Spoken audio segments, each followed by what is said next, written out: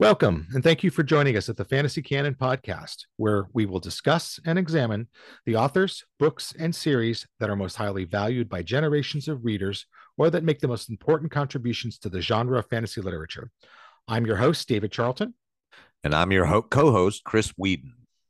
And right now, you're saying to yourself, what, another podcast about fantasy fiction? And you'd be right to say that. There are some very good ones out there, like Sword and Laser, Coode Street, the Prancing Pony podcast, The Legendarium, and Inking Out Loud, just to name a few. These are excellent shows, and I highly recommend them all. But what I've noticed about these shows and others is that they spend a lot of time looking at books that were published fairly recently and tend to discuss the state of the genre in the 21st century. Well, except for the Prancing Pony podcast, which is dedicated solely to Tolkien, but I consider it the gold standard for what a fantasy podcast should be, so I had to mention it. You get a lot about great emerging authors like Brian McClellan or Sylvia Moreno Garcia, but relatively few podcasts about the books and authors that set the stage for the publishing explosion we're experiencing today. Those writing today are standing on the shoulders of giants. And what we'd like to do is look over those shoulders and talk about what makes them so great or important, or at least memorable. Over the course of this podcast, we will attempt to assemble a canon of work that, if you are a fan of the genre, we feel like you will want to be familiar with or at least conversant with. So when someone in your favorite Facebook group or subreddit recommends a book by Guy Gavriel Kay, you don't have to scratch your head and say, who? This is by no means on the level of a postgraduate course in literature. Neither of us is a teacher, but we are lifelong readers and fans of fantasy literature. We think we have something to say and something to share, and we hope we can do it in an interesting and a fun way. We are just two guys who have been reading widely in the genre since the 70s. We didn't have a lot of completed series to dive into at first, not back then. I still remember haunting the local B. Daltons or Walden books for the conclusion to the original Dragonlance trilogy or for the latest David Eddington paperback. There was no internet hype machine to tell us when new books would be released, but when they appeared on the shelves, it was like a visit from Santa Claus. This is the perspective that we bring to the conversation. Let's start by explaining what we mean by fantasy canon. We started by thinking about it in terms of the so-called Western canon, a body of literature, art, music, etc., that has come to be regarded as the pinnacle of culture in the Western world. Works by Shakespeare, Mozart, Van Gogh, that sort of thing. This idea was most articulately expressed by the literary critic Harold Bloom, and most famously in his 1994 book, The Western Canon, in which he singles out 26 writers that he thought best expressed and evolved language and literature. Writers like Chaucer, Milton, Goethe, Austen, Dickens, Tolstoy, Proust, and Kafka. Sounds like the most interesting dinner party ever. Well, there are serious and valid criticisms of this approach, which excludes or minimizes whole schools of thought while promoting some that are problematical, but that's mostly outside the scope of our premise. Instead, let's take as our mantra this quote by the novelist and poet A.S. Byatt. She says, "Canon consists of those writers all other writers have to know and by whom they measure themselves. A culture's canon is an evolving consensus of individual canons. Canonical writers changed the medium, the language they were working in. People who merely describe what is happening now don't last. Mine includes writers I don't necessarily like. D.H. Lawrence, though I hate him in a way, Jane Austen too." In other words, if you want to truly appreciate the genre, you have to reckon with the giants. Tolkien, Le Guin, Moorcock, Hobb, MacKillop, Gaiman, and so many more. There is also a very subjective aspect to this. The fantasy canon that we'll discuss and compile will attempt to be comprehensive and inclusive, but it will never be more than our view of it. Some of what to include may be obvious, but there may also be some controversial choices. What's canon to us may not be canon to you. Heck, what's canon to me may not even be canon to David. Right. Tastes will differ, but ultimately quality will out. What Chris and I will try to do is present a body of work that we value for one reason or another, explain why we like it, or at least why we think it's important or influential, and our listeners can make up their minds and make up their own canon. I think I can safely say that there will be a lot of crossover, though. For instance, few will dispute Tolkien's place in the canon, but what about those who first followed in his footsteps, like Terry Brooks or Stephen R. Donaldson? Or Brandon Sanderson, the fantasy writer whose publishing project for Kickstarter is the most successful in the history of crowdfunding, topping $40 million. No, this is a Sanderson free zone. What do you got against Brandon Sanderson? He knows what he did. What? Become one of the best selling writers in multiple genres of the 21st century and a great ambassador for fantasy literature? Okay, maybe I'll explain in a future episode. Tune into the Fantasy Canon to find out why. The point of this is for us to introduce ourselves and how we got to where it is that we're going to. My name is Chris, and I have been into fantasy literature since the third grade. I have my third grade teacher, Mrs. Walsh, to thank for that because she dutifully read one chapter of The Hobbit to her third grade class until it was done. And I loved it so much that I went to the school library to find the book so that I could read it myself because one chapter a day was just not enough. I found it, brought it home, and just tore through it. So my mom at the time decided she'd seen what I was reading, and she suggested that there were more books. And I said, "Oh, that's great. Do you have them?" And she said, "Yeah, they're on the bookshelf over there." And it was The Lord of the Rings. It was my lifelong passion being introduced to me right then and there. And I could wax poetic about my love for Tolkien, but he was the one that started it for me. So once all the books were done, all the appendices were read, and I was just dying for something else. I've been a huge library person my whole life. And thankfully, the librarians at the places I haunted were very nice to me and pointed me in so many different directions. And everything that I read would introduce me to a different story and a different hero and a different villain. And while I was continually searching for the depth I had originally seen in Tolkien, I still found things to like about other people. And I started to see the conventions that they were using and the way that they were telling their stories. And I knew what I liked. And they say you can't judge a book by its cover, but I got to tell you, fantasy's got it down pretty easy. So, but yeah, it's been a lifelong passion of mine. I will choose that over anything, anytime. So I know Dave likes to read. He's been reading for a couple, 3 years at least. Yeah. So we should say that we are cousins. Chris and I have known each other all our lives.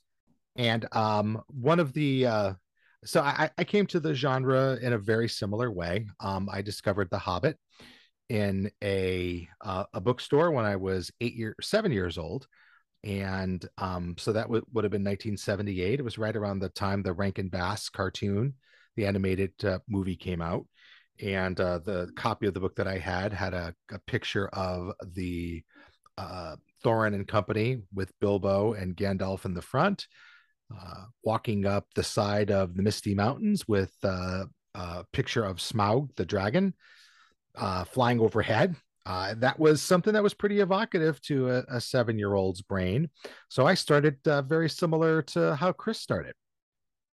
So from there, I discovered a lot of great fantasy works in paperback, but one of the more influential introductions that I got to the genre was actually when Dungeons and Dragons came out. And Chris, again, being my cousin, being a year older than me, was my first dungeon master. So that was another rung in the ladder that I'd been climbing towards immersing myself in fantasy literature. And I also remember that Chris was also responsible for getting me even deeper into my love of Tolkien, because I could remember he always would carry around this battered, beaten up copy of the Silmarillion, a paperback copy with the Daryl K. Sweet cover of the Fall of Numenor, of the I think it was a gold border with the cities of Numenor falling into the water. Chris, do you remember that? I do remember the cover, although I thought it was the fall of Gondolin instead of Numenor, but you may be right. Oh, no, I am. I'm right. Gondolin was not near water. Oh, that's true. It was Yeah, surrounded by mountains. right. So, Yeah. So we'll have to do a refresher on the Silmarillion when we get to it, if I see for you. yeah, thanks. um, so the my love of reading fantasy literature proceeded apace from there. I went from there to reading a lot of the classics, the Terry Brooks, the Stephen Donaldson, the Guy Gavriel Kay.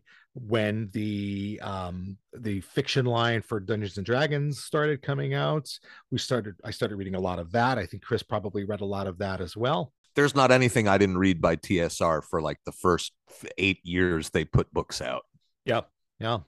And I read pretty steadily through high school. And the only time I think I really took a break from genre reading is when I went to college and read mostly for whatever Greek. classes and studies. Yeah, for what I did there. But after school, I got a job and got once I got settled down a little bit more, I rediscovered what I really enjoyed about the genre, and I've never looked back. I think I could say I've been reading pretty consistently um, in the genre. Even when I was at school, I never really put it aside. I always had something recreationally that I was reading. So that was I think one of these days I'll post pictures of my library. And kind of give you an appreciation for how fanatically I've collected books over the years, especially of the fantasy genre, but not just fantasy. I also read science fiction, mysteries, thriller, nonfiction, quite a bit of nonfiction. I'm a history nerd as well. Love to read books about science, books by Carl Sagan, Neil deGrasse Tyson, Brian Cox, that sort of thing. Chris, aside from fantasy books, what other kind of books do you like to read? I dabble in sci-fi. I'm a history nerd too, so I don't read nearly as much as I used to. My brain is kind of full, but I don't excuse me, I don't go out of my way to do anything more than fantasy nowadays. The place that calls itself a library in the town I live in um has a very poor system of identifying authors of the fantasy genre. So I have to I have to suss them out for myself. So I have recently come across Jacqueline Carey, who I just absolutely adore. She is awesome. Um, and before that, I was reading Mary Zucker Reichert, I think. Mickey. Yeah, Mickey. That's what it is. Mickey. Yeah. And it was a story about a an assassin, I believe it was, who The Renshay books, right? yeah, yes, absolutely. And they were okay. But again, I would much rather read mediocre fantasy than read just about anything else. Mysteries don't really do it for me because I'm not smart enough to figure them out before the end, and it makes me mad.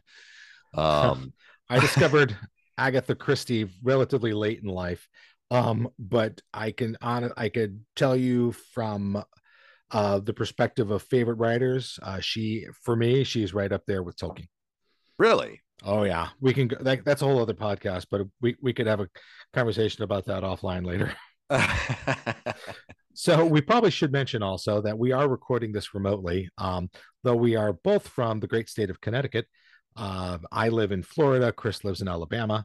So this is us recording remotely, and this is a great opportunity for us to sort of catch up and stay in each other's lives a little bit. So that's also something nice for this.